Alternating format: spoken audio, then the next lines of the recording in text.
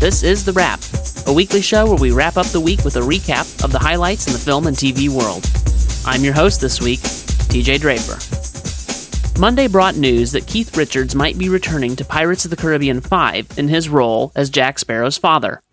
The news here, of course, is that Pirates 5 is at least on the table. In my opinion, we have had 2 great and 1 decent Pirates films, with the 4th installment being just terrible. I have hope that perhaps a 5th installment might be better and take the series out on a high note.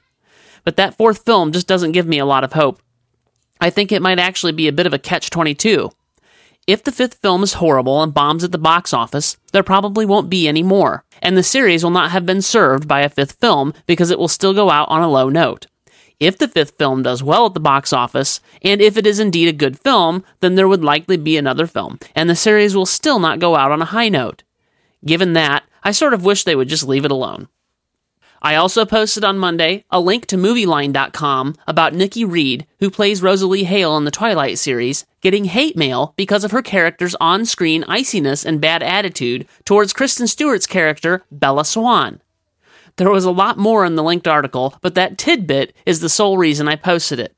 Are there really people in the world stupid enough to send hate mail to an actor or actress because the character they play doesn't like another character? Somebody please stop this crazy ride known as the world. I want off. I also posted a link to the recently released synopsis for the upcoming X-Men film, The Wolverine. It looks like it's actually going to be set in X-Men's present day, in other words, following up on the events from the first 3 films. Here's the synopsis. Based on the celebrated comic book arc, this epic action-adventure takes Wolverine, the most iconic character of the X-Men universe, to modern-day Japan. Out of his depth, in an unknown world, he faces the ultimate nemesis in a life-or-death battle that will leave him forever changed. Vulnerable for the first time, and pushed to his physical and emotional limits, he confronts not only lethal samurai steel, but also his inner struggle against his own immortality, emerging more powerful than we have ever seen him before. This is exactly what I want. No more X-Men prequels, please. Let's get down to business. We're still not done with Monday, because on Monday I also posted the Now You See Me trailer. It looks enthralling to me. I will be interested to see the approach they are taking with the magic group that appears to be robbing and ripping people off. I'm a little concerned that they may be glorifying the villainy. We'll see. Here's the synopsis. The 4 Horsemen, a magic supergroup led by the charismatic Atlas, perform a pair of high-tech magic shows, first astonishing audiences by robbing a bank on another continent, and then exposing a white-collar criminal and funneling his millions into the audience members' bank accounts. FBI Special Agent Dylan is determined to make the magicians pay for their crimes, and to stop them before they pull off what promises to be an even more audacious heist. But he's forced to partner with Alma, an Interpol detective about whom he is instantly suspicious. Out of desperation, he turns to Thaddeus, a famed magic debunker who claims the bank heist was accomplished using disguises and video trickery. One thing Dylan and Alma agree on is that the Horsemen must have an outside point person, and that finding him or her is key to ending the magician's crime spree. Could it be Thaddeus or Alma, or could it really be magic? As pressure mounts and the world awaits the Horsemen's spectacular final trick, Dylan and Alma race to find an answer, but it soon becomes painfully clear that staying one step ahead of these masters of illusion is beyond the skills of any one man or woman. This film features a couple of actors that make me really want to see it, such as Morgan Freeman, Mark Ruffalo, Michael Caine, and Woody Harrelson. The link to the trailer is in the show notes, which you will find at MovieByte.com/thewrap/5. And finally, for Monday, I posted my review of Skyfall and gave it 3.5 of 5 stars. It's a fine film, but I couldn't figure out what all the hype was about. Still, one of the things I really appreciated about this film was the cinematography. I hold that the camera is there to capture the action, not to provide it. I know this sounds a little old-fashioned, but that is my opinion. And it is also the opinion of the film's director, Sam Mendes. He says of the cinematography in Skyfall, quote, "The camera doesn't move that much. The action is moving, and the camera moves with it. It's not just moving for the sake of moving." End quote. You will find the link to my full review in the show notes. Tuesday brought us a trailer for the Mortal Instruments City of Bones. It is apparently based on a book series of which I know nothing. I saw someone somewhere say that it looks like the missing link between Buffy the Vampire Slayer and Twilight. I think that's a good description of this trailer. There certainly seems to be no lack of films and books centered around the paranormal lately, and as much as I have enjoyed some things from this genre, in general, I'm ready to move on from it.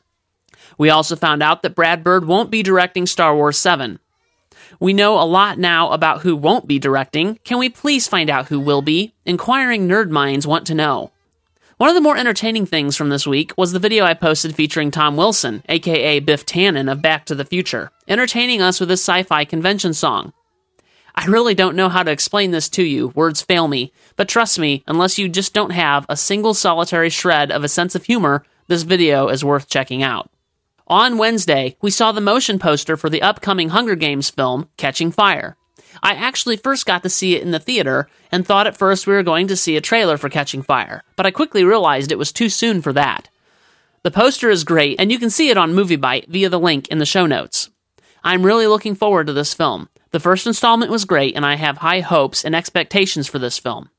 As friend of the site and contributor Corey Poff pointed out in the comments, the film is being helmed by Francis Lawrence, who was the director of I Am Legend, which I mostly liked, except for the ending, so this really gets my hopes up.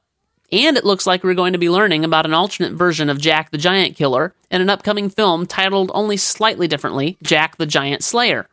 It certainly looks interesting, and the fact that it is being helmed by Bryan Singer makes me just assume that it will be fantastic. Catch the trailer via the link in the show notes. We also learned that a Man of Steel trailer would be put in front of The Hobbit, and I am greatly looking forward to that. That news, along with the news that Star Trek Into Darkness will also be debuting a trailer in front of The Hobbit, assures my presence in the theater for those reasons alone. And then one day early, due to Thanksgiving, we released the MovieByte Podcast, episode 19, titled Liquid Golden Eyes, where we had a special guest, Linsay Morgan, on to discuss with us Breaking Dawn Part 2. The other main topic was Spielberg's Lincoln, and some quick side talk about The Amazing Spider-Man and the Now You See Me trailer. It was a good episode, and I hope you'll take the time to listen. On Thursday, we released Joseph's review of Spielberg's Lincoln.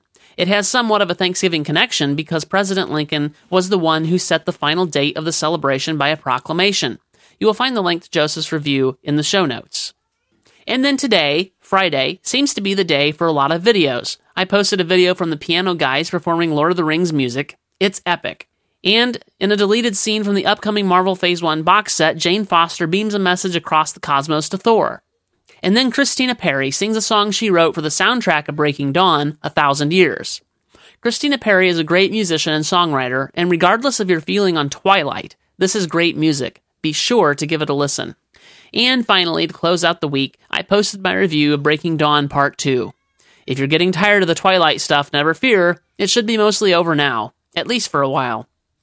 I will just say that I thought this film was a decent film and a good installment in the film series. Be sure to read my review for the full details. And those are a few things I consider to be the highlights from the past week. You can find all the links in the show notes at moviebyte.com/therap/5. To keep up with all the news from MovieByte, you can follow us on Twitter. Our username is MovieByte. Or you can find us on Facebook at facebook.com/MovieByte. And of course, you can visit the website where we post every weekday at MovieByte.com. I'm TJ Draper, and I've been your host this week, and I'm looking forward to bringing you a lot more fun next week.